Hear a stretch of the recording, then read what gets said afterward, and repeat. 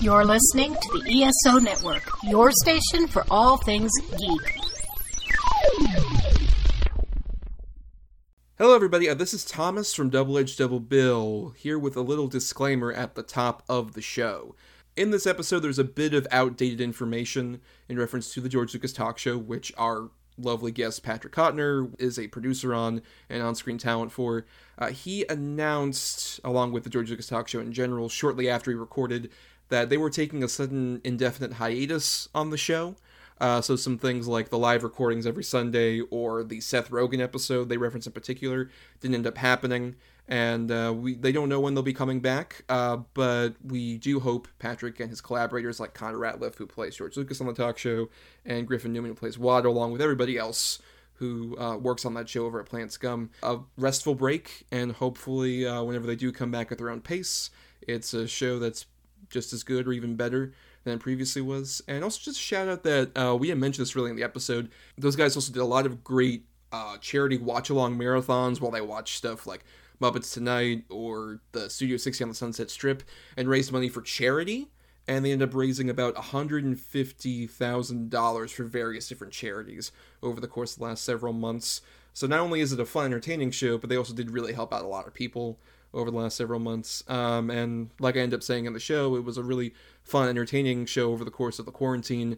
And I'd recommend, and we'll have a link to the YouTube channel in our show notes to definitely watch the archives. Over 300 hours worth of content that I would definitely recommend to anyone out there who either likes Star Wars, improvised comedy, or both at the same time. Good Venn diagram. But anyway, here is the episode as we recorded it. Hello, please let me see your ticket stubs for the Double Edge Double Bill. This week, George Lucas sprays Howard the Duck graffiti like an American.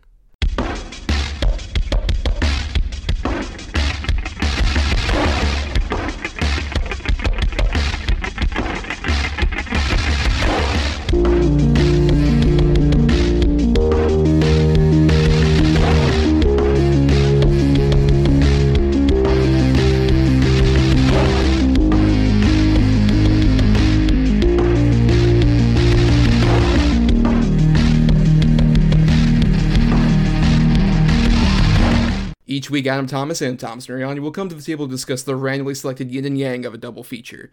Then, both will have to pick a number between 1 and 10 in order to seal their fates for the next episode, when we'll have 2 good movies, the other 2 bad ones. Let the chaos begin. And I am Thomas Mariani with a black belt in Quack Fu. Oh, man, and I am Adam Thomas, and I am regretting that joke and choice of movie. We'll get into all that, Adam, but we're not the only ones here, because we have a guest here. He is a producer, and he is an on-screen talent on the great George Lucas Talk Show, which you can find on the internet here, is Mr. Patrick Kottner. Patrick, welcome to the show. Hi, guys. How are you? As good as you can be post Howard the Duck, of course. Yeah. Considering. Yeah. Oh, so great. So you guys are doing great. That's fantastic. What you're trying to tell me? Yes, exactly. Okay, amazing. Good. On cloud 9, for sure, yes. But before we get too far into our subject, which we're talking about, George Lucas is our subject today for the show, why don't you tell people a bit about the George Lucas Talk Show? What exactly is it? Because I'm a huge fan, but it is kind of like a high-concept thing to really get around. The easiest way I describe it to people is it's a streaming internet talk show that treats itself like The Tonight Show as if it's hosted by retired filmmaker George Lucas. Comedian Conor Ratliff, who you might know from Marvelous Mrs. Maisel or his podcast Dead Eyes, plays George Lucas, and Griffin Newman, who you might know from the Tick or Blank Check podcast, plays Watto, who, if you don't remember, is the CGI slave owner from The Phantom Menace and Attack of the Clones. And they interview real guests as themselves. We've had Whoopi Goldberg on. We've had Jason Mantzoukas on. This weekend, Seth Rogen is on. I don't know when this is coming out, but crazy people who should not be on this show. But it's a very fun time, and all of it's on YouTube. And we're live every Sunday at 8 p.m. Eastern on planetscum.live. Yeah, I was introduced to the show just basically through hearing that you initially did it as a live stage show. And I was aware from like Griffin Newman with the Blank Check podcast, which I love. And then finally you did it as like the live show starting like almost a year ago with the May the 4th, like 30-hour Star Wars marathon. It'll be a year in less than a month, which is insane and not something I want to think about. True, but it's been a great balm for this terrible time. I watch every Sunday, and I also love watching on the YouTube. What I love doing is pretty much like watching when I can, because like on Sundays I might be like watching a movie or like editing this show, but I love like tuning in and out during the live show, just catching whatever weird things you guys are doing from like time to time, and then watching the whole thing on YouTube, just like, oh, it's like a mystery. I get the connecting threads together. Yes. Yeah. It's like Memento a little bit, where like you see all the pieces and then you're like, I have no idea what this means, and then you watch the whole thing and you're like, oh, okay, I sort of understand it now. I really need to stop tattooing myself. It's a real problem. But so has doing the George Lucas talk show, whether on stage or in this format, has that affected your view on George Lucas himself and his movies at all? Definitely. I mean, I feel like at this point, I mean, this sounds overwhelming to people who don't know the show, but we've done like over 300 hours of the show during quarantine. So I've spent so much more time with fake George Lucas than I obviously have with real George Lucas, even in like documentaries and like commentaries and stuff like that. So it's definitely a very weird, wavy line trying to remember what is actual George Lucas lore and what is fake Connor Ratliff George Lucas lore. It makes me like him, you know, I always liked him, obviously, but it makes me feel warm, nice feelings towards him just because I'm like, oh, that's my friend. You know, George is my friend. And there's a lot of times where I'm talking to Connor on the phone and I will just call him George just because I'm so used to having to like condition my brain to not call him Connor while we're on the show. It's definitely made it so that it's a lot of what I have thought about during this pandemic, just because of like so much time being put into like prepping that show or trying to book guests or something like that, where it's like, I've seen American Graffiti like 3 times during this pandemic. I've watched Howard the Duck like 2 or 3 times just so I can like kind of familiarize myself. So in case it comes up on the show, I will not sound like a dork who doesn't remember things. As opposed to a dork who remembers things. Exactly. Thank you. It's definitely it's a positive experience overall, though. I think that's honestly what I love about the concept of you guys doing the George Lucas talk show. Is like, I grew up watching George Lucas in so many interviews. He was one of the first like filmmakers I attached myself to when I was younger, getting into movies. And it's so interesting because you think of Star Wars and all this big splendorous like special effects stuff he did, and he's one of the more boring speakers in interviews. It's for sure so fascinating. So then Connor Ratliff kind of taking on this persona and adding so much weird affectations to it honestly makes it like such a fun character, especially as like a talk show presence. Mm-hmm. There's things that he will say that then you will find out real George Lucas has either said or like basically done. Like there was some on the show, Connor loves the Looney Tunes, so the Looney Tunes come up so much. And then this week, Mark Hamill tweeted about how real George wanted Duck Dodgers, the animated short, you know, with Daffy and all that. He wanted that to play before the original Star Wars in 1977. And it's just like such a funny, weird like connection that I never would have thought was like a real thing. And then I saw it, you know, in front of me and I was like, am I hallucinating this? What is happening right now? Right, for sure. And I mean, Adam, what about you? What are your sort of connections to Lucas? Obviously, probably a Star Wars was like the big kicking off point. But what do you think of him as sort of like a weird figure in Hollywood sort of history? You know, I'll agree with you as far as like being interviewed. He's just so bland and boring. But it's funny. I was just having this conversation with my brother a couple nights ago. I think George Lucas is basically a genius. Especially when it comes to world building. You know, there's all these fan theories that come out and have been coming out since Star Wars, where people come up with these wild ideas, and sometimes they're dead on, they're 100% right, and there's no question that George Lucas had that idea in his head while he made the movie at the time. I mean, he's just come up with so many just crazy rabbit holes and sort of lineage and genealogy to all these different characters and creatures and worlds and everything that it's, you know, say what you will about maybe his filmmaking abilities in the later half of his career. There's no denying that A, he's like I said, he's a genius. B, he created, I mean, would you say arguably the greatest pop culture moneymaker of all time, with arguably the most fervent fan base. I mean, for all the faults people might have against him, it doesn't outweigh anything that he's contributed to modern day pop culture and fandom. Yeah, I mean, I would say so, and especially it's so interesting even that like you can tell he has like so many ideas swimming in his head with interviews, but also I kind of love the old grandpa-ishness of seeing stuff like the behind the scenes stuff for the prequels, where there's so much footage of him just like seeing designs and he's like, yeah, that one works. Let's do that one. It's so fascinating to see because like he can spot talent or like really creative craft, but he's also so nonchalant. Like, yeah, like we'll be talking about with American Graffiti. I love that apparently all he did for auditions was just like very simple 5-minute interviews, and then it's just like, okay, thank you for your time. Yeah. And then he hired people later. He's such a weird, fascinating figure. I mean, you can't deny the guy is a great ideas man. That's like his biggest strength. And I think where a lot of the faults come in that people will throw at him is that he's not necessarily the best at executing all of those ideas, you know, to various degrees.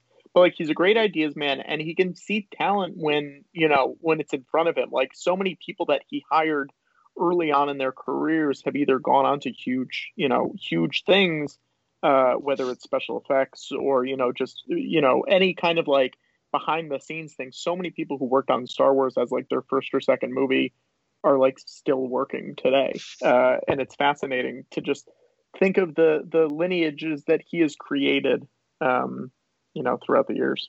Well, and interestingly, we'll be talking about two oddly not Star Wars related ones. We kind of intentionally did that just because I'm sure you would have been too Star Wars out.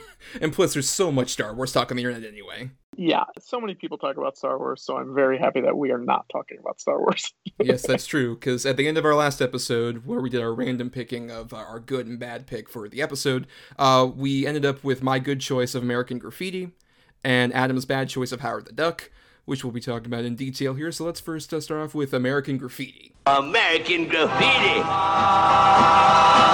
Where were you in 62?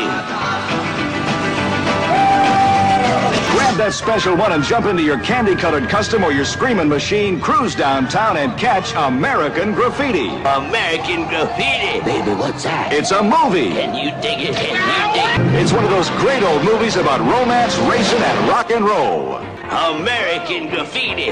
Where were you in 62?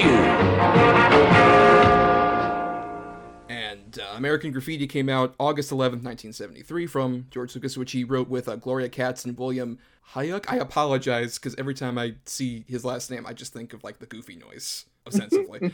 So it's hard, but they also, of course, would be the main people behind our next feature. I didn't even remember that those two were as heavily involved. And they also like wrote, what was it, Temple of Doom and Radioland Murders, amongst other weird George Lucas-y projects. And this was his second feature that he directed after he had done THX 1138, which wasn't a huge splash at the time. It was a much more sterile Stanley Kubrick-style sci-fi movie. And then his producer buddy, Francis Ford Coppola, said, hey, why don't you make a mainstream movie? Why don't you make something that people actually want to see? And so he wrote this, and it was such a big success, he got his stupid little space movie made. And we lucked out. Yeah, very true, very true. But I'm curious, especially Patrick, given obviously like so much of the Star Wars lineage after this, how do you feel like this one works for like Lucas in terms of what we know about him, considering I would argue of the various different ones he's directed, the only 6 or so, it sticks out like a weird thumb in the middle of them. Yeah, it's definitely very strange. It was a movie that I recently rewatched maybe like 2 months ago or something like that. I hadn't seen it in a really long time. And my memory of it was that I didn't like it. I thought it was very boring. It just was not for me. I think I saw it in high school, and it was just not for me at the time. And then I watched it again with my roommate. I think we were prepping. We were doing a Harrison Ford show. We were talking to people who were in Harrison Ford movies. And I was like, oh, wait, this movie rocks. This movie's really good. And we watched this, and then we watched more American Graffiti, which is the sequel, which is also on HBO Max. And I think people should check it out because it's wild. I recently checked that out, and it is fascinating as a follow-up to this movie. It's fascinating. Yeah. We could talk about it in a little bit because it's fascinating. But yeah, no, I mean, it definitely sticks out. And it makes you yearn to see what George would have directed if he didn't get mashed into the, you know, the Star Wars meat grinding machine for the rest of his career, basically. Because if he, you know, could have made more movies in this vein, it would have been interesting just to see where he would have gone. Because it definitely is so different from almost everything else that he's done in his career. Francis Ford Coppola literally says at a certain point, like, it's a tragedy what happened to George, because he could have been such an interesting filmmaker if he didn't go down, like, the Star Wars path. But Adam, how do you feel about this one? I think I got pretty much the same origin story with it. I saw it probably maybe early high school, if not even before that. My dad was a big fan of it, so he had me watch it. And I remember thinking it was so boring and so bland and dumb. And then the same thing, I revisited it probably about, I don't know, man, 6 to 8 years ago. And I was like, this is one of the greatest fucking one-off movies by any director I've ever seen, because that's really what this is. It's a complete just departure from everything he's done before and since, and it's kind of nuts that it works as well as it does, and it's basically a masterpiece, because it shouldn't. It really shouldn't. The same guy who made Star Wars and produced, you know, the Raiders movies and Howard the Duck and all these wild shit should not have been able to make American Graffiti, this sort of small tale populated by just rich characters that you end up really caring about all of them and want to see where their story is going to go. And, you know, beginning of the movie, you might hate one of the characters, and at the end, you love them. It's just so expertly done and made that it's bewildering to me that this is a George Lucas movie. I still, like, every time I watch it, I have to think it's Spielberg or something, or else I get distracted, because it just doesn't make sense to me at all.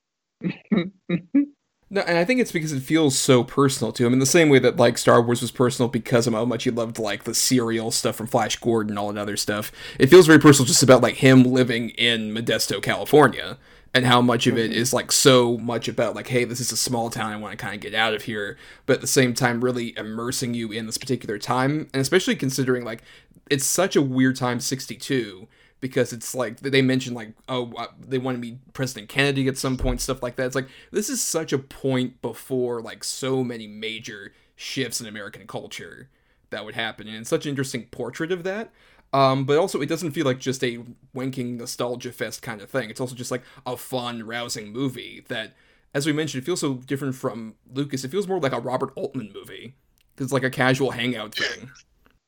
You mentioning 62 also reminds me, I was so confused when I watched it this last time, because in my head, it was like a 50s movie. I was like, oh, this takes place in the 50s. And now thinking, like, if this movie came out today, it would be set in 2010. It messed with my head so much, because it just felt so much older than what it actually was. I for some reason, I always assumed it was like mid-50s. It's a great examination of sort of that point early in a decade before, like, things really crystallize into what the 60s would be, pretty much, and it's a lot bleed over from the 50s, and just a really fun way. And also, we spoke about George Lucas, like, spotting so much talent. This is a cast of so many, like, amazing people, where, like, I love that the name at the time in this cast is Ron Howard, who, like, completely, like, this is his, like, I'm no longer a little kid actor, I'm gonna do something a bit more daring, and whatnot, and he's a massive asshole. Weirdly, like, you would not figure Ron Howard is, like, the biggest dick of this cast of people, but, like, it really, it somehow works. And then also, like, obviously Richard Dreyfuss and Charles Martin Smith.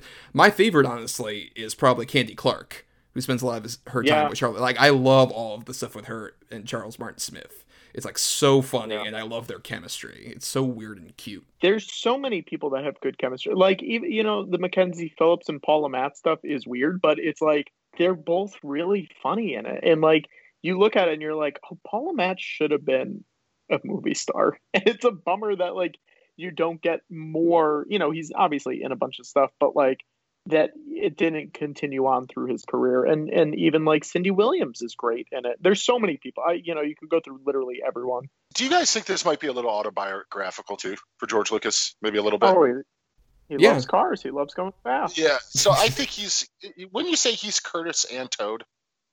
like, yeah. Those would be the two characters I would identify himself. But no, my favorite's probably Richard Dreyfuss in it. I think he's really, really good in it. I've always been a young Richard Dreyfuss fan, not so much Mr. Holland's opus and beyond. But yeah, no, I would say probably Curtis. I think Curtis is really fun. But no, my favorite bit is with Toad and Debbie when they're drinking and she keeps talking about the goat killer. I just think that's so funny, and it works on so many levels. Ron Howard is the most dislikable character in the movie, and that is crazy. But I think everybody in it just turns in a pretty fantastic performance. I'd be hard pressed to really pick out a super weak link in the bunch. And all of them just have moments where they sparkle, where it's like Patrick was saying, you would figure any of these people could become stars. Even down to Harrison Ford has like 3 scenes in this movie, and you immediately see why, like, oh, this dude would be a massive star not too long after this. It makes so much sense. Just any of the moments where he's like looking over at Paul LeMat and Mackenzie Phillips inside of their car, and just like the smiles he gives, and all like even the simple attire of like he's in a white shirt, cowboy hat, but instantly you're just like, that guy is the most charismatic and handsome person I've ever seen. Yeah, he looks cool as hell. Even in just a white shirt, you're like, oh man, this guy is, I mean, obviously it's tough looking back at it now and thinking what kind of headspace those people would be in, but you're like, of course this guy becomes a huge movie star. Of course. And what a genius idea for him to wear the cowboy hat too. It's so genius. It sets him apart from everyone too. And just enough of a way to where he's got this really out of sort of place wardrobe. You know what the hell I'm trying to fucking say. God damn. Anyways, this really out of place choice that it almost identifies him as a threat because he's so different than everyone else. And it's pretty smart just on wardrobe alone. Oh my God, I can't speak tonight. I think it's because of Howard the Duck, but we can keep going. No, yeah, I think it's such a phenomenal display of like the costume design and just how strong the characters are. I think where even if like say Ron Howard can be like the biggest asshole of the group, I believe so much in his story with like Cindy Williams, where this feels like a real weird like high school relationship that is on the brink of like falling apart, but they kind of try and stick together despite that. Especially, I love the scene at the sock hop where they do like the slow dance and they're arguing with each other. And one of my favorite comedic beats is just like they're having this intense argument with each other while they're dancing, and it does like a cut to that like a wider shot, and they're just doing like the most stiff, awkward dancing everyone is confused by. It's such a fantastic cut, and I think that's another weird thing is like Star Wars has plenty of humor in it, but this feels so much funnier than any other George Lucas movie. Now, does having seen more American Graffiti, does that negatively or positively impact your thoughts on this movie? I think it gives me much stronger feelings toward this movie because it feels so much more like a natural piece, where it just and it's so consistent, it flows so perfectly. It doesn't feel like it's nearly 2 hours long or anything like that.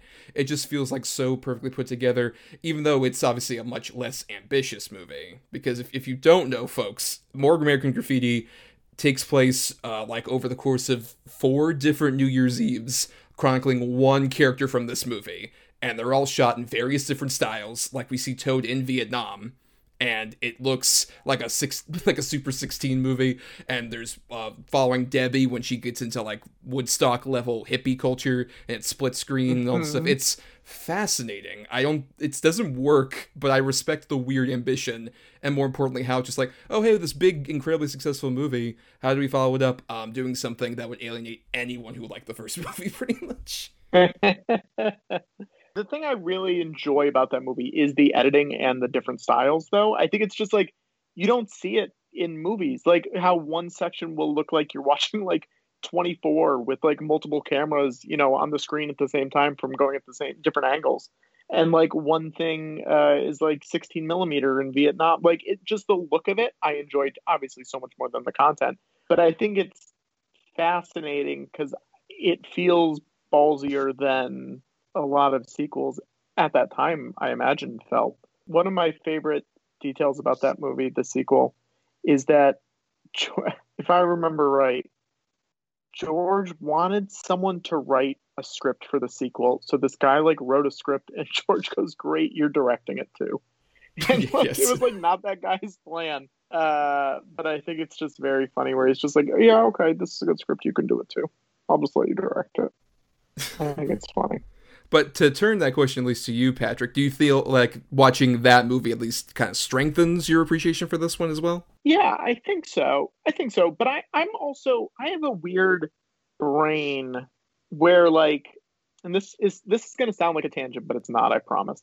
I feel like a lot of people will watch something, like, say that they watch Lost, right? But they don't like the last season of Lost. And they'll be like, well, I just pretend like that didn't happen. Or even, Star Wars, if they don't like the sequels, they'll be like, well, I just pretend like those didn't happen. My brain will automatically go, well, that's what happened. I watched it. I know that that's how it all turned out. And I feel like watching More American Graffiti, it enhances it because I'm like, well, now I know what happens to those characters after this movie. I'm like, it can only enhance it for me, even if it's a bad experience. I'm like, well, it stinks that they all had shitty lives after this movie, but it helps paint a broader picture for my weird brain. You don't necessarily need much more than the end credit thing, which is like kind of stunning, honestly, in this movie. That it just, after all this fun, it's just like, oh, hey, one's a writer, one stayed in Modesto, and the other two are either missing or dead. It seems like a bold declaration of just like, oh, this moment in time, it completely evaporated not too long afterward. I think that's fascinating. If nothing else, it's also pretty innovative because that wasn't as common a cinematic technique at that point. Much like a lot of other things, like the music, the soundtrack choice, and some of this other stuff that like the movie like really innovated. I feel like it does. I sort of respect that gumption for More American Graffiti, but at the same time, so much like fun, innovative stuff happens in this. I'll ask this. Adam, are you at all enticed to watch More American Graffiti after we talked about it? I've seen it. I have seen it. Okay. Yeah. Not recently. It's been quite a while. And I got to be honest, I don't remember a thing about it until you guys started mentioning like the crazy cuts and the editing and stuff. So I kind of remember that. Sounds like you got to rewatch it, buddy. I think I have to. And I'm going to tell you right now, I don't think I'm going to enjoy it.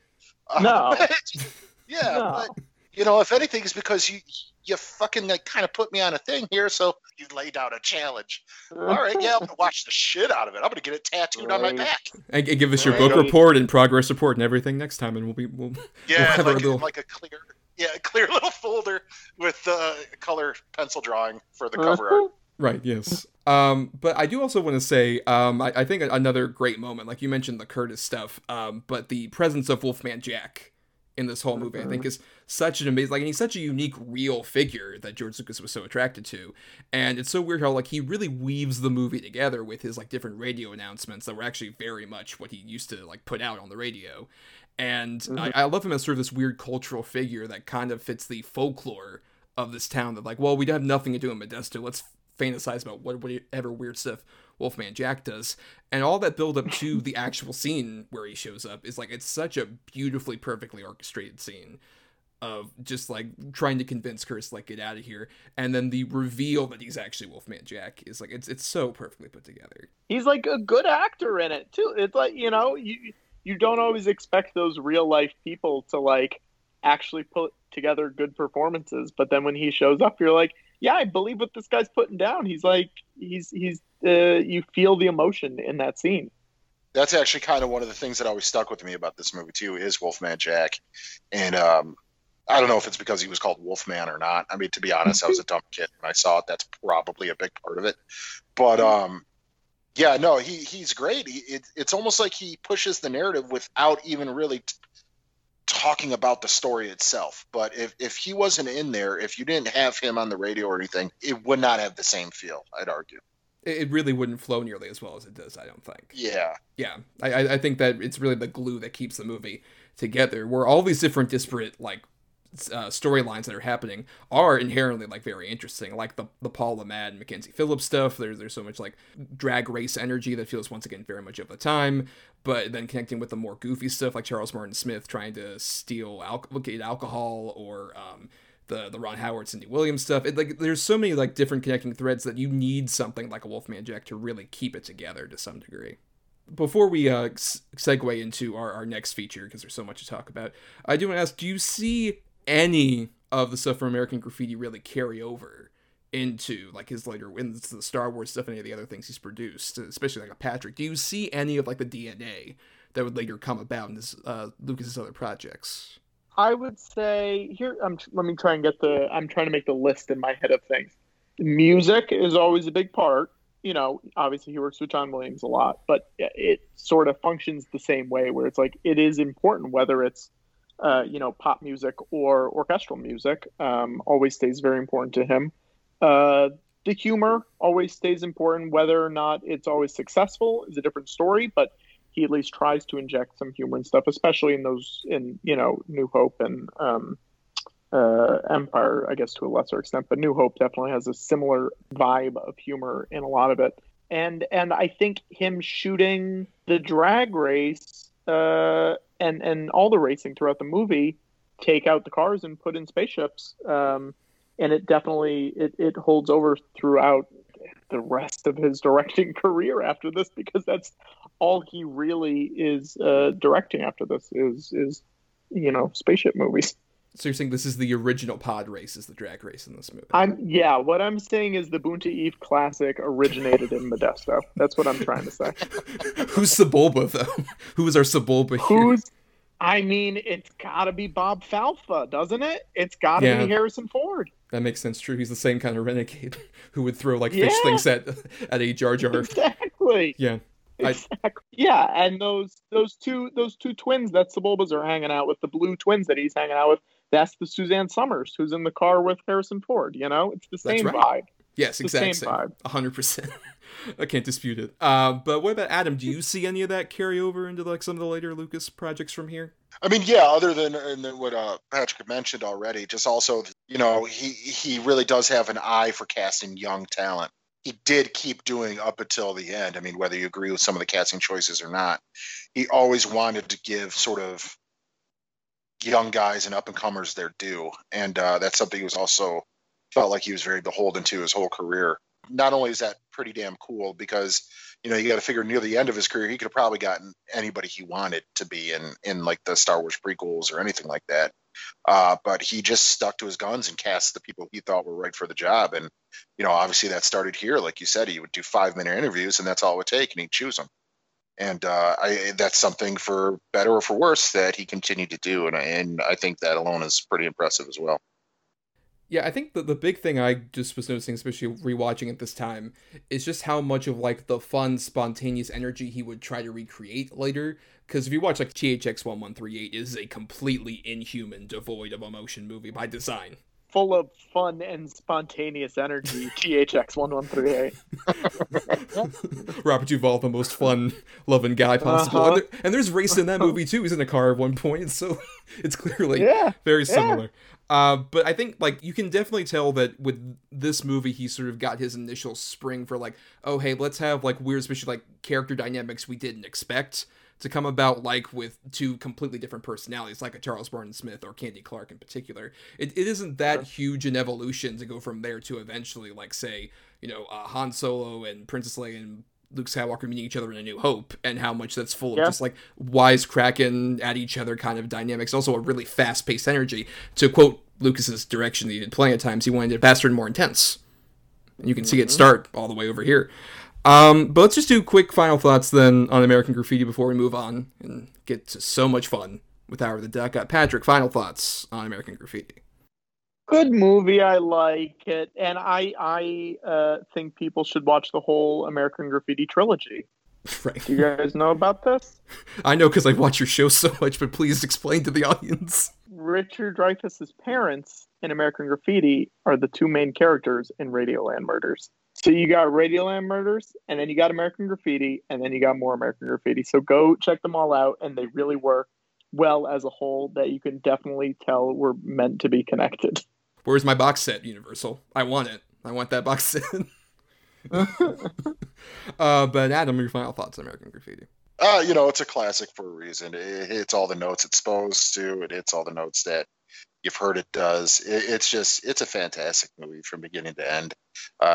Acting, the way it's shot, the soundtrack, everything. It's timeless, and it deserves that title. Yeah, and I think it's one of Lucas's better movies, obviously. I think it's the most interesting one just because we mentioned it sticks out so well, but at the same time, it's got such a great cast and production design and just this real feel of this particular time and place that it's such a great snapshot movie, and it feels like, because this is also a big start of nostalgia culture. with this, because not too long after this is like Happy Days, obviously starring Ron Howard and other stuff like that just milks so much out of like, remember this specific time and place. And I like that Lucas just kind of presents a more honest thing about like, yeah, I remember this time and place, and I had like so many nostalgic memories, but also it was kind of a time where I was really thinking about things differently and I was transitioning in my life. It has like a real emotional honesty to it that, you know, might be lacking in some of his later movies, but you can tell it's always at least been there, and he's always tried to carry that over for better and worse. But before we continue to our next show, here's an ad for an ESO show you can queue up right after ours. Check out what's been going on with the Pop Culture Cosmos Show and the PCC Multiverse. People are just losing their minds trying to consume Marvel products right now, and I don't blame them. This is some of the best entertainment you can get on TV and big screen right now. If something's going to be successful or not, they look at the mentions, they look at the likes, they look at the retweets and the tweets and the subtweets and the tweets, and they look at all of that to say, okay, this is actually going to garner a lot of attention. Catch our shows on Worldwide Radio 7 days a week and right here on the ESO Network. And now let's get into Howard the Duck. Across the sea of stars lies another world, a world almost exactly like ours. This is where he lives. He has everything except fulfillment. And then one night, it happens. Hey, good buddy, are you home? He has a very sudden midlife crisis. He lands in Cleveland. Maybe you're here for some greater purpose, some cosmic cause. Here, he discovers just who he really is. Oh, no. A duck in big trouble. That's a duck, man! Howard the Duck, trapped in a world he never made. Coming from George Lucas, a Willard Hike film, a Gloria Katz production. So, Howard the Duck came out August 1st, 1986. Which was directed by Willard Hayek, along with Gloria Katz, wrote it and produced it with him, and it's the first big-screen Marvel adaptation based on the comics by Steve Gerber. So, you know, it's an innovative film. It really, like, paved the way for what everybody loves now about Marvel movies. Without Howard the Duck, you wouldn't have it, guys. What a dang movie. What a fun movie, guys. I love this movie. I was so excited that you picked it. Well, expound upon that. What makes you sort of have so much fun with it, especially considering that's not maybe the most popular opinion? Shocking, Patrick. No, it's not. It's not the most popular opinion, but you know what? I never said I was the most popular guy, you know? The things that I like about this movie, let's go through them. Here we go. I think Lea Thompson's great in it. I love the practical effects. I love the big monster at the end. I think it's great. I think, Jeffrey Jones, bad guy, good in this movie. And I think we probably can all agree, bad guy. Yes. But I think he... Yeah, great. I just want to get it on record from all of us. Yes. Really, really commits in this movie. I think he's really funny in this movie. I like when they're on that dang airplane. I think it's... I have a good time. I like the song at the end. We'll leave it at that. We'll leave it at those. And maybe more will come up as we go. And listen, I know this is not a popular take, and I'm okay with you guys not agreeing with me, but I just need to speak my truth, and I need to put it out there. Well, we're glad we had you on to speak your truth and be honest about it right on screen. Thank you. But Adam, I can tell you were making some noises that made me officially know you agree 100% with what Patrick's saying. So go ahead and just keep agreeing.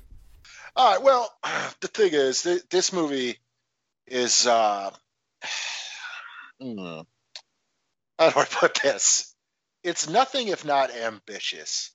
I will say that. They definitely do try to do a lot of like sort of goofy world building, especially in the beginning with like all the movie posters and, you know, everything's changed into ducks and you're saying a lot of fun stuff so far. Jeffrey Jones is really good in it, and yes, he's a terrible person. I cannot say in good confidence that I think Howard the Duck is a good movie, because I don't. I don't think it's good. I think it's really, really sort of cheesy, but it is that in a good way. To me, Howard the Duck is the pure definition of a so bad it's good movie. This is one that I by the way, I completely will disagree with the final song. I think it's one of the worst fucking things. It just drives me up the fucking wall to the point to torture each other when we were kids. My brother and I would sing it to each other. Just the hook part over and over and over. So we'd just be running around the house. Howard the Duck, Howard the Duck. Now, the thing is, anytime I've seen this movie, and I haven't seen it that much, a good amount of time, but I find myself enjoying it. To the point where, my 5-year-old was watching a lot of it with me today. It's not necessarily made for kids that young, but she doesn't know anything that's happening. Yeah. She just sees a duck in a costume getting beat up by big guys.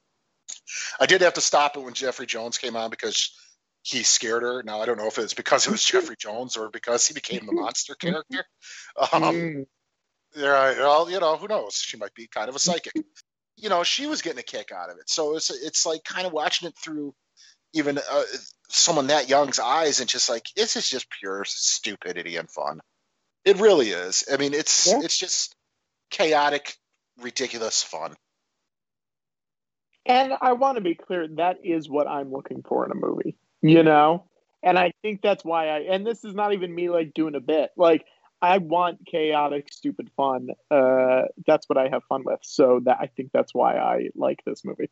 And I can recognize that it's not good. Like, I totally understand. I'm not a complete lunatic, but like, right. I'm having a good time while I'm watching it.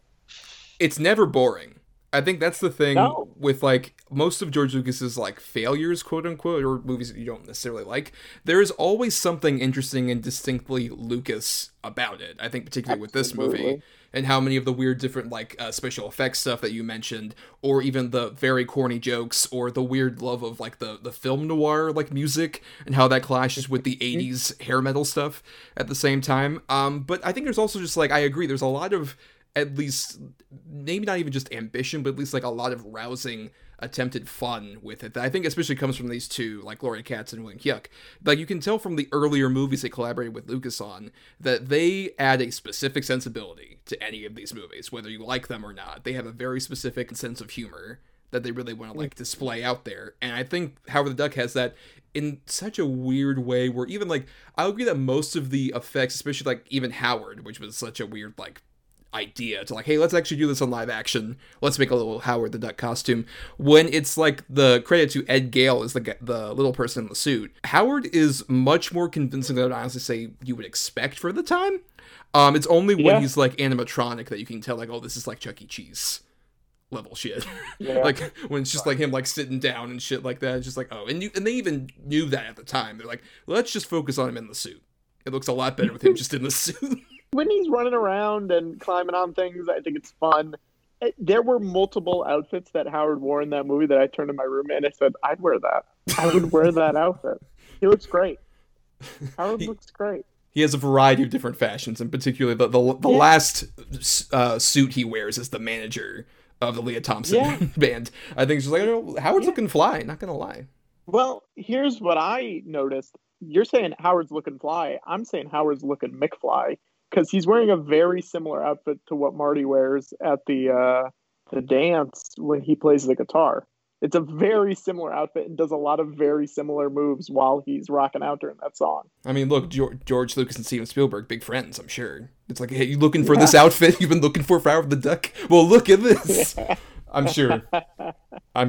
But maybe it's the same outfit and they use trick photography. Michael J. Fox is actually only 2.5 feet tall. You don't know. Yeah. It's like a Hobbit situation. Like they filmed it like Lord of the Rings, Back to the Future. Clearly. But I would agree with you, especially about Leah Thompson, who, like, I love from the Back to the Future movies. And it's a bummer that, like, this movie kind of stopped her from having a huge megastar set. She's obviously still been working. She's so great. I loved her on your show as well. It's one of my favorite episodes. Yeah, she's great. That you did, but she has this like real like gumption to just go full on into a character like this, and she feels very sincere, very sweet, and also is even willing to go with the wild things they make her do in this movie, like particularly the obvious like the scene where it's implied they're almost about to have sex, and it's not implied is such a light term, like they are so close to having sex in this movie, and it's baffling, but it's like, you know what, I've never seen that in a movie before. That's completely unique to this fucking movie. I've never seen anyone try and have that kind of weird, like, tension between an animatronic duck and Leah Thompson. It is very weird, but she sells it in a way that I respect, where I'm like, you're signing up for what they're asking you to do, and it's very good for her. That's what I gotta say. I gotta say good for her. No, I've always been a big Leah Thompson fan, you know. And the very next year, she'd followed up with what I would say arguably is one of the better of the early John Hughes movies, with Some Kind of Wonderful. Yeah. She's always been very capable. Like, even in the Back to the Future movies, she's fantastic in all of them. She goes for it 100%, 110%. Dude, Tim Robbins is great in this movie. Yes, very early Tim Robbins. He's out of control manic, and he's also going 100% for it. And he's really quite fun in it. Yeah. It sounds like you like this movie. I think I might like it a little bit more than I might have let on.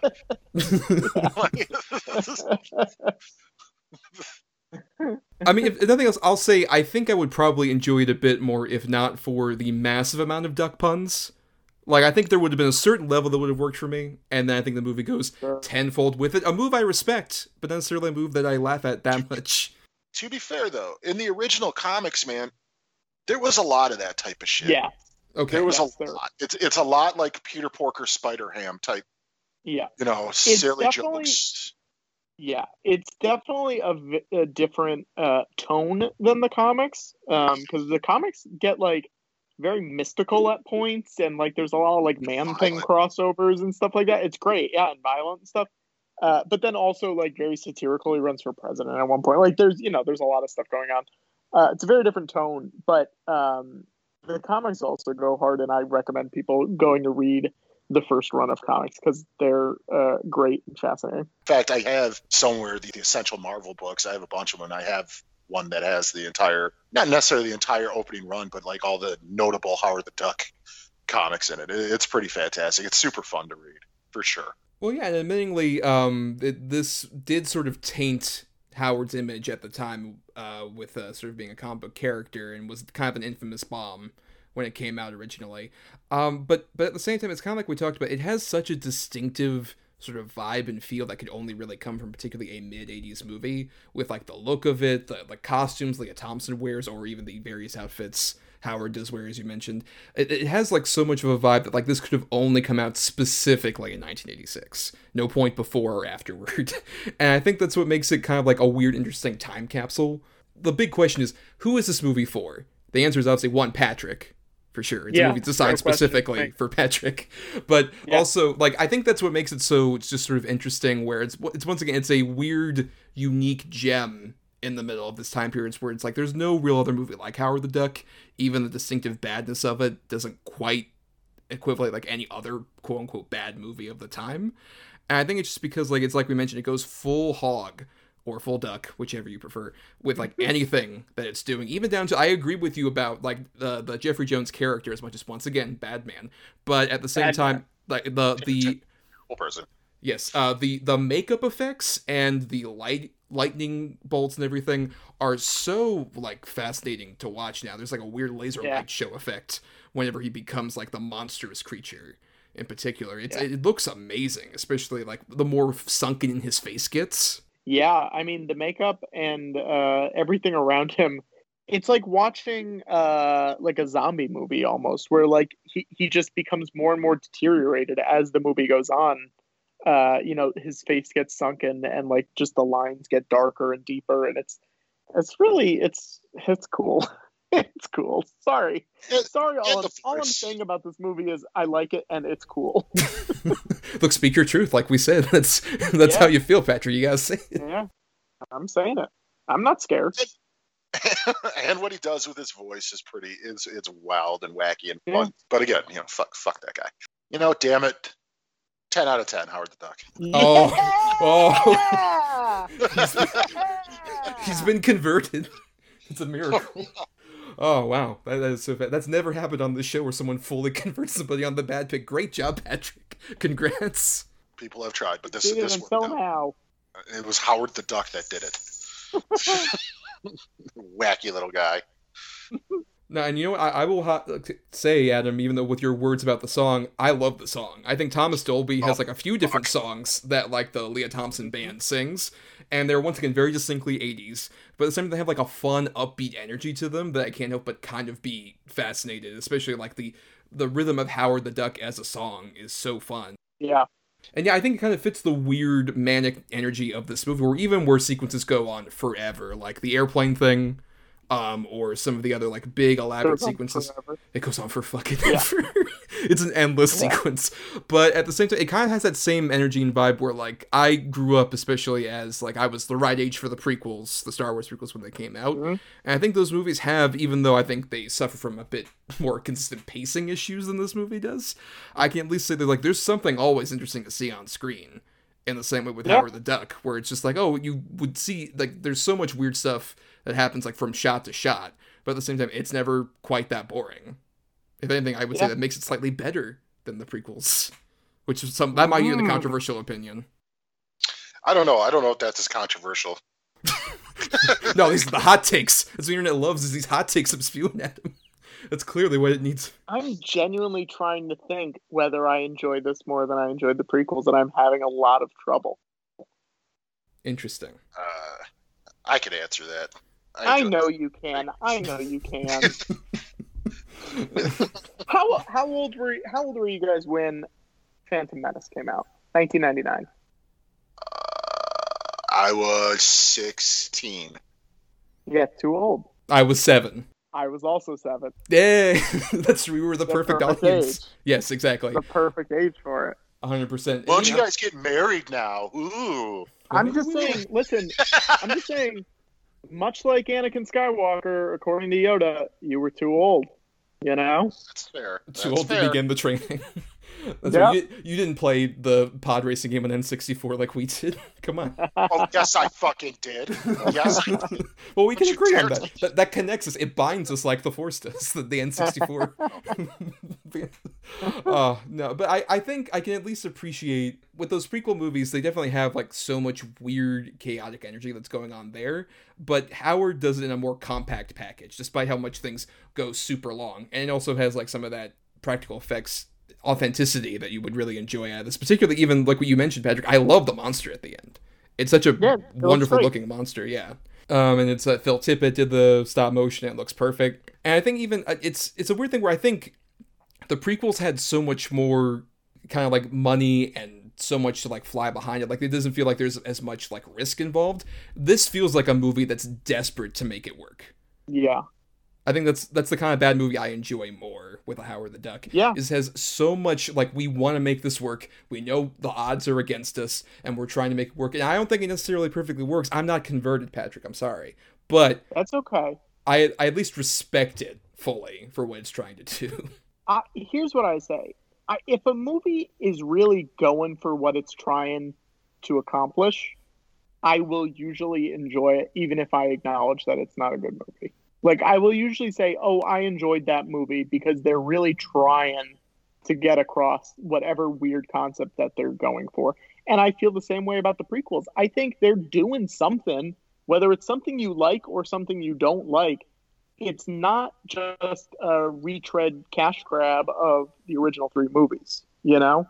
It's something different. And that's, that's how I feel about this movie, too, is it's not, like you guys said, there's no other movie like it. And you have to respect that in a way. Yeah, that sound like pretty good final thoughts, Patrick, unless you have anything else to add. No, I think that's it. This movie's good. All right, well, Adam, now that you've been converted as well, go ahead and agree with those final thoughts. I mean, I do agree that if the ambition wasn't on the screen, I don't think this would be as enjoyable. But it is very ambitious, and they are committed to making this weird, wacky movie the best they can make it.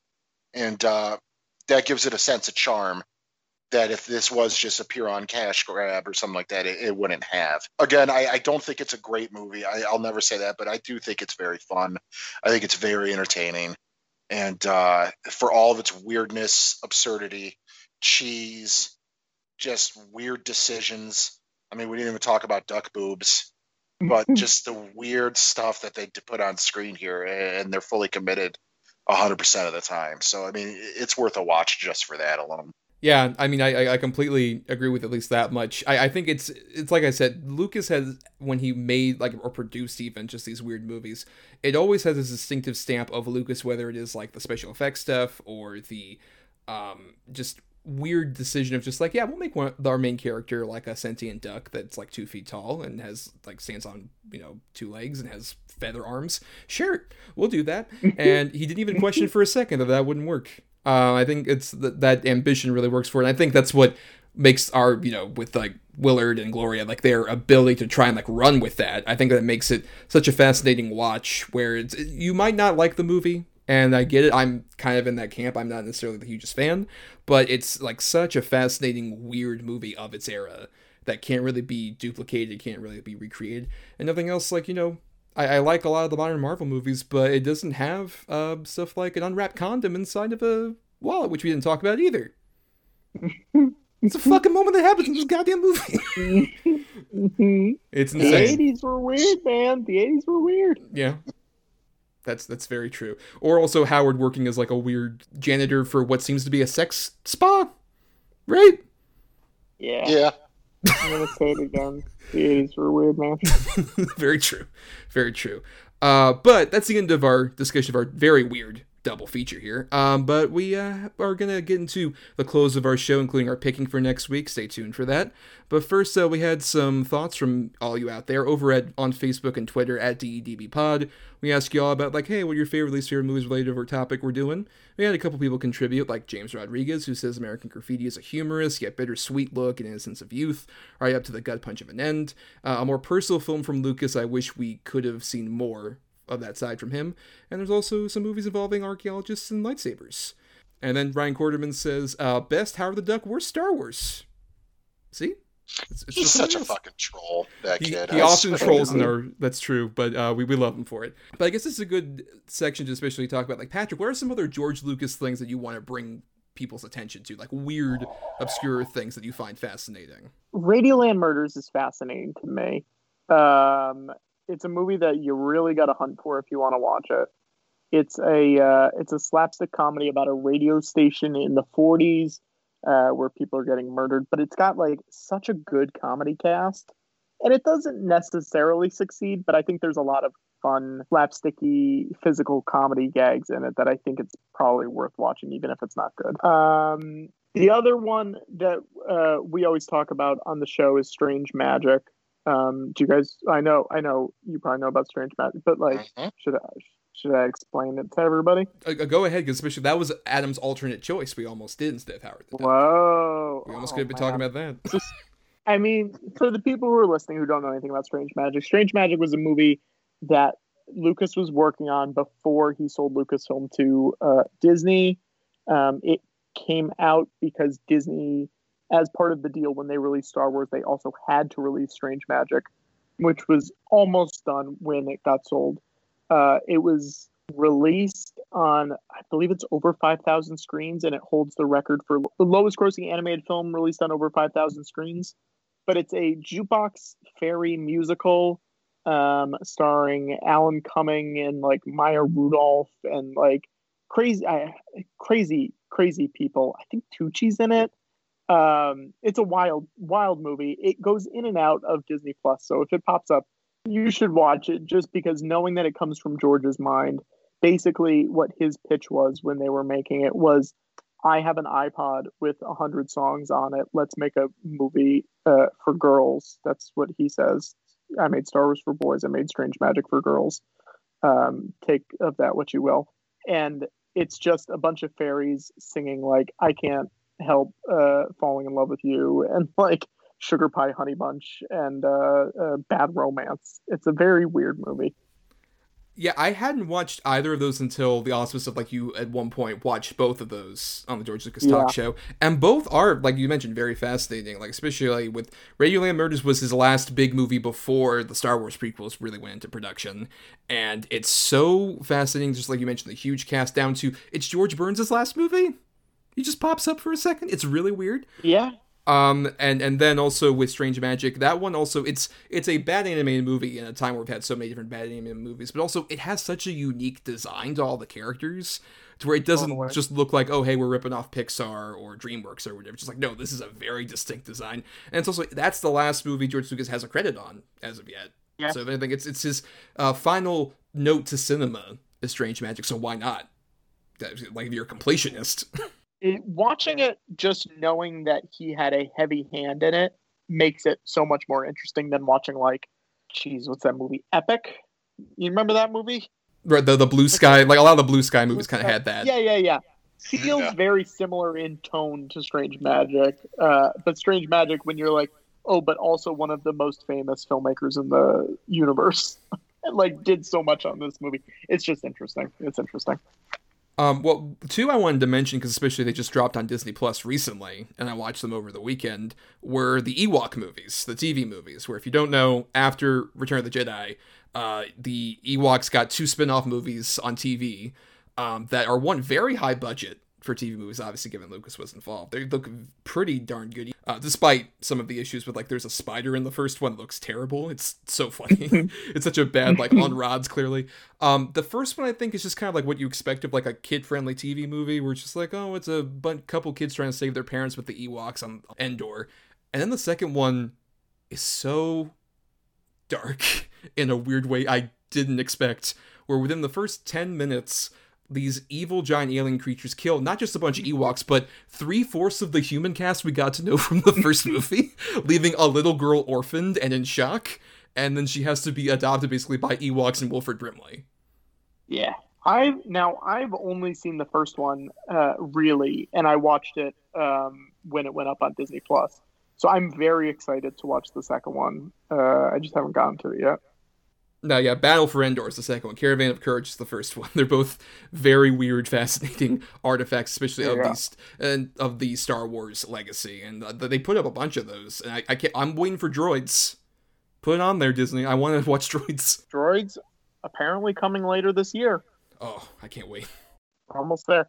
I did buy one of my quarantine purchases was an Italian Caravan of Courage poster. It's got like really good Drew Struzan art. And when I bought it, I was like, oh, this will just be a normal poster size. This will be great. I'll get it framed and hang it up. It's really cool. It looks cool. And then it got to my apartment, and it's 6.5 feet tall and like 3 feet wide.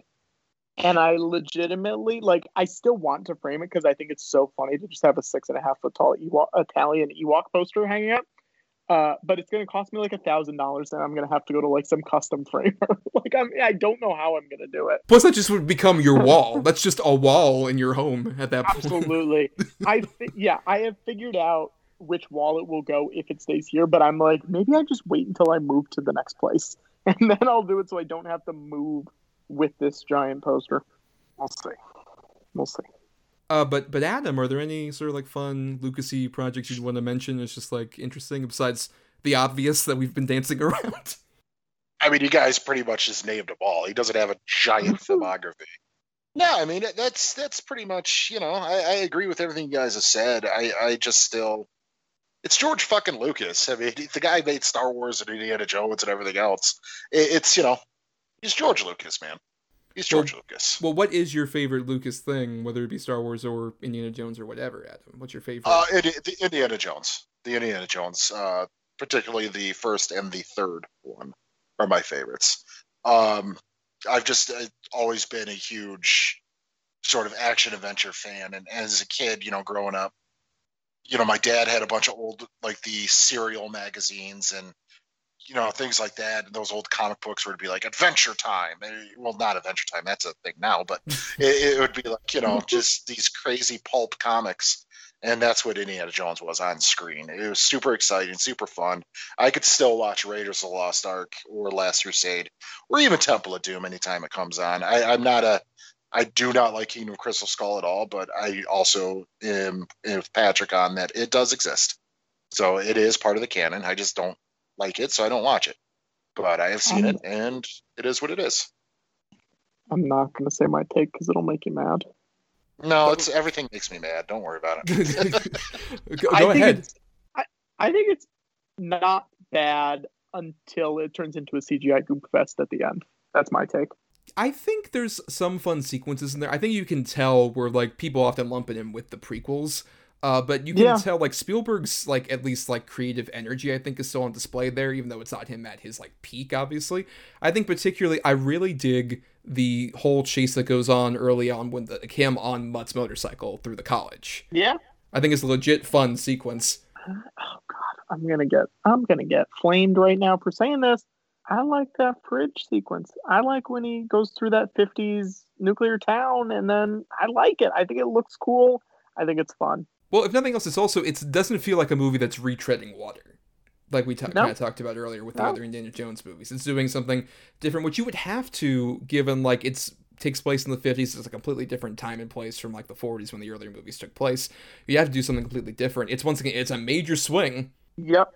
And genuinely very curious to see how this next one goes. Oh god, with like what it's now James Mangold directing, and Harrison Ford's going to be like in his mid-80s probably by the time they start filming it. It's It's fascinating. No, I think if nothing else, because like people often like that. I sort of, it's a weird journey for me where like we mentioned I was like a kid when the prequels came out. And then it became a popular thing to hate on like, oh, not just the prequels, but like, oh, George Lucas ruined my childhood, that kind of stuff. But I think especially as time has gone on, I've really just turned on that, where like, if nothing else, with like the modern blockbuster culture we get now, where a lot of things feel so homogenized, like I kind of miss having that energy of Lucas. Not necessarily for say the Star Wars, like I'm not one of those guys who just like bring Lucas back, because one, he would have done a lot of similar things. Like even everyone complains about The Last Jedi, like, oh my god, I can't believe that Luke is on this island. That was the George Lucas idea in like his pitch. He wanted to do that. So he would have maybe done some more similar things to that movie than you would have expected. At the same time, like, I do miss having his presence around. It's been about a decade, half a decade since Strange Magic, obviously, as we all remember and love Strange Magic. But you miss that kind of weird energy just being put out. Yeah, I mean, I agree. I think everything that he works on is going for something. Like I said, whether you like it or not, it's trying something. It's evolving cinema. It's changing the way movies are made, and you see that on screen, and you get to see an evolution of like special effects and like the digital filmmaking and everything like that. You watch it happen in front of your eyes, and I think it's very important stuff to pay attention to, because it really truly changed the culture that we live in today. I know that's such a hot take. Hot take, massive. George Lucas had a big impact. Whoa. I agree. And the thing is, like I said earlier, say whatever you will about him. The guy created arguably the greatest pop culture phenomenon franchise that's ever existed up until that time, and even since, I'd argue. And we don't have a George Lucas, I would say, out there right now, going for it and trying new things, whether they work or fail, but really putting his all into it and trying to captivate and excite, audiences, whether they be kids or adults, trying to make something for everybody. You don't really see that sort of gusto out there anymore. No, yeah. And even down to like, even with the technology element, not just ILM, not just some of these other things, but a lot of people forget that one of the companies that he bought early on in like the late 70s, early 80s was called Graphics Group, who did a lot of the special effects, even stuff for like Howard the Duck. They removed like some of the wires and stuff for when he's flying around and stuff. And not too long after Howard the Duck, he sold that company off to Steve Jobs. It became Pixar. 100% true thing. So you wouldn't even have your Woody and Buzz without Lucas leading the way. Yeah. Like I said, sees talent in front of him and knows when it's the right people. Good for him. Good guy. Gives all his money to charity. Seems like a good dude. Yeah, and I'm sure he's a listener. I'm sure he listens to every episode of Double Edge Double Bill. Huge fan. Yep. I'm sure. Just like all of you out there. Yeah, sat there with his Coke Zeros and stuff. Sadly sitting there at with his lunch, eating it with one little red tray. Yeah. One of the best pictures of all time. But we want to thank all of you for listening, George and everyone else. Thanks to you, and also thanks to Chris Oliver For the intro and outro music used in our show, listen to more of his music at chrisoliver.bandcamp.com. Thanks to Emily Carter for the art for our show. Thank you to our loyal patrons, patreon.com/GEDBpod, where for just $1 a month, you guys get to pick movies we cover for the show, pick topics we do, and also listen to bonus podcast stuff we put out there, all for just $1. And we also want to thank, of course, Patrick Kotner, our guest. Thank you so much for coming on, Patrick. A lot of fun having you on. Thank you for having me, guys. It's always nice talking about Uncle George, you know? Oh, of course, certainly. And where can people find you doing a lot of that out there on the internet? Yeah, people can find, you can follow me on Twitter at Patrick Kotner. I'm currently trying to get more followers in the canceled NBC show 1600 Penn. So you can go there. Or you can watch the George Lucas Talk Show every Sunday night at 8 p.m. Eastern, 5 p.m. Pacific on planetscum.live. All the old episodes are on YouTube. It may seem overwhelming to hop in, but I recommend just finding an episode with someone that you like, a guest that you like, and then just going from there. We're pretty good at explaining the bits that we're doing and trying to catch people up. So I think you'll catch on eventually. A personal recommendation for a really good jump-in episode would be, I'm not sure which number it is the one you did with Ahmed Best, the voice of Jar Jar. Yeah. I think it's one of your best ones. Yeah, I watched that today, actually, that episode. Because Thomas has been talking about, your show for, man, I can't even tell you how long. And and when we had landed you as a guest, that's the link he sent me. He's like, this is a good one to jump in on. And I watched it, and it was really, really quite fun. I'm definitely going to watch more. He's so good, and he's so interesting, and it's really a shame that, people were so mean to him, because dude's really talented and really smart, and deserves to have, much more opportunities than I think he's gotten over the last, couple decades. So I hope that is turning around soon. He seems to be working on a lot of cool stuff. No, and he doesn't seem at all bitter about it. He seems like he's genuinely sort of like really owned the Jar Jar character and like voiced him in different things still to this day. I think he's especially like on your show, he had such fun things to say. And I would also recommend not just watching that particular episode, but then that after show is also so fascinating, where I won't say what exactly happened because you cut it out, but I'll say I was there for the person that you quote unquote interview, the second guest, as your fans call it. Yeah, no comment. Yeah, no comment, of course not. But definitely would recommend, especially you guys release the things on YouTube around like Tuesdays when we put our show up. So the Seth Rogen thing will probably be up around this time that you're listening to this. Yeah.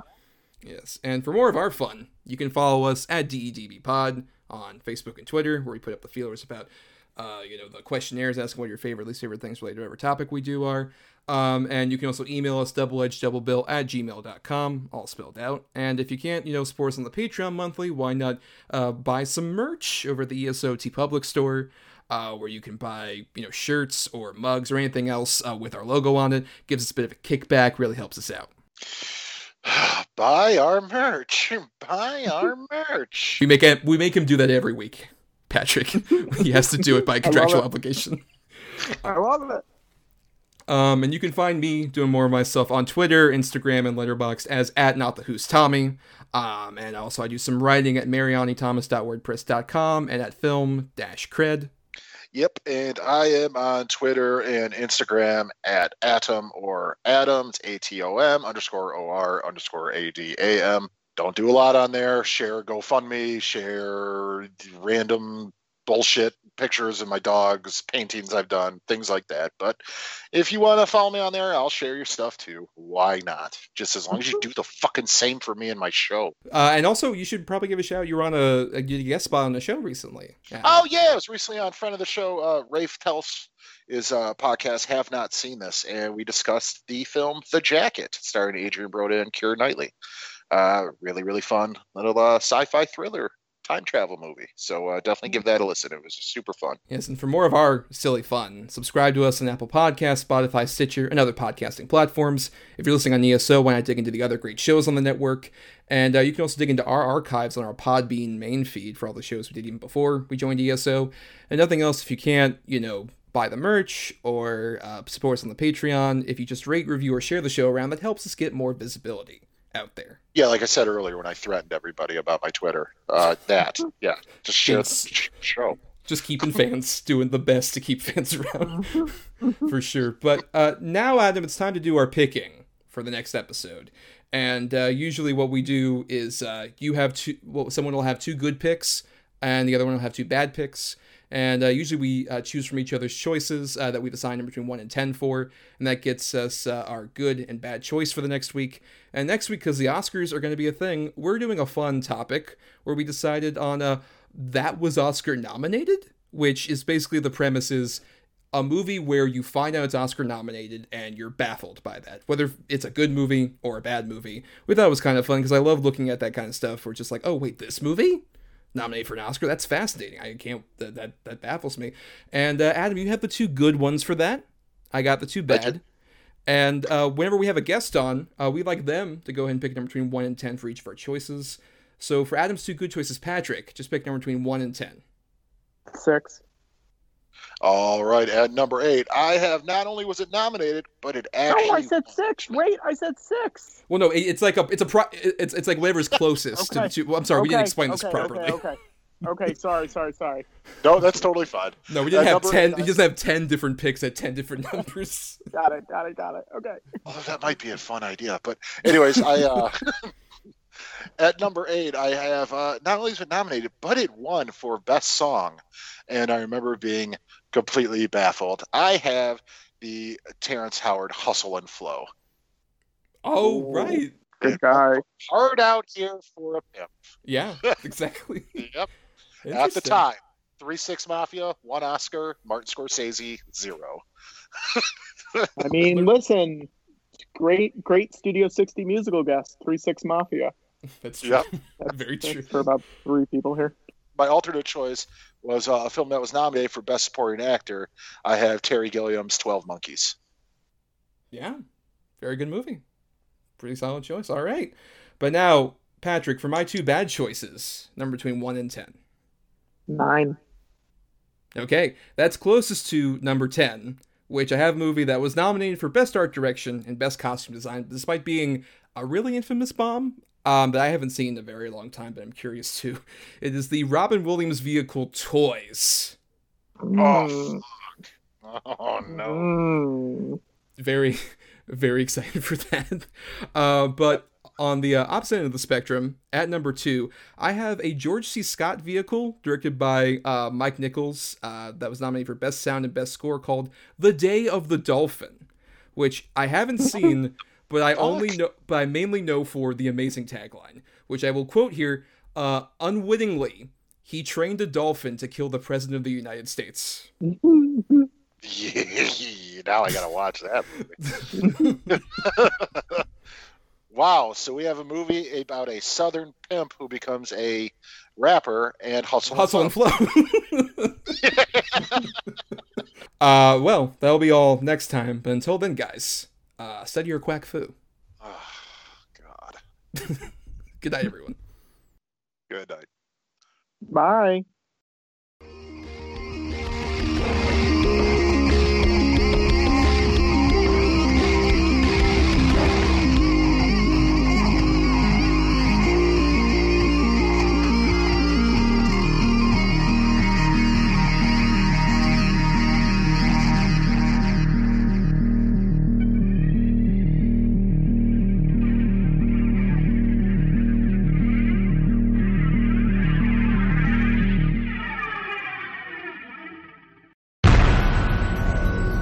This has been a broadcast of the ESO Network.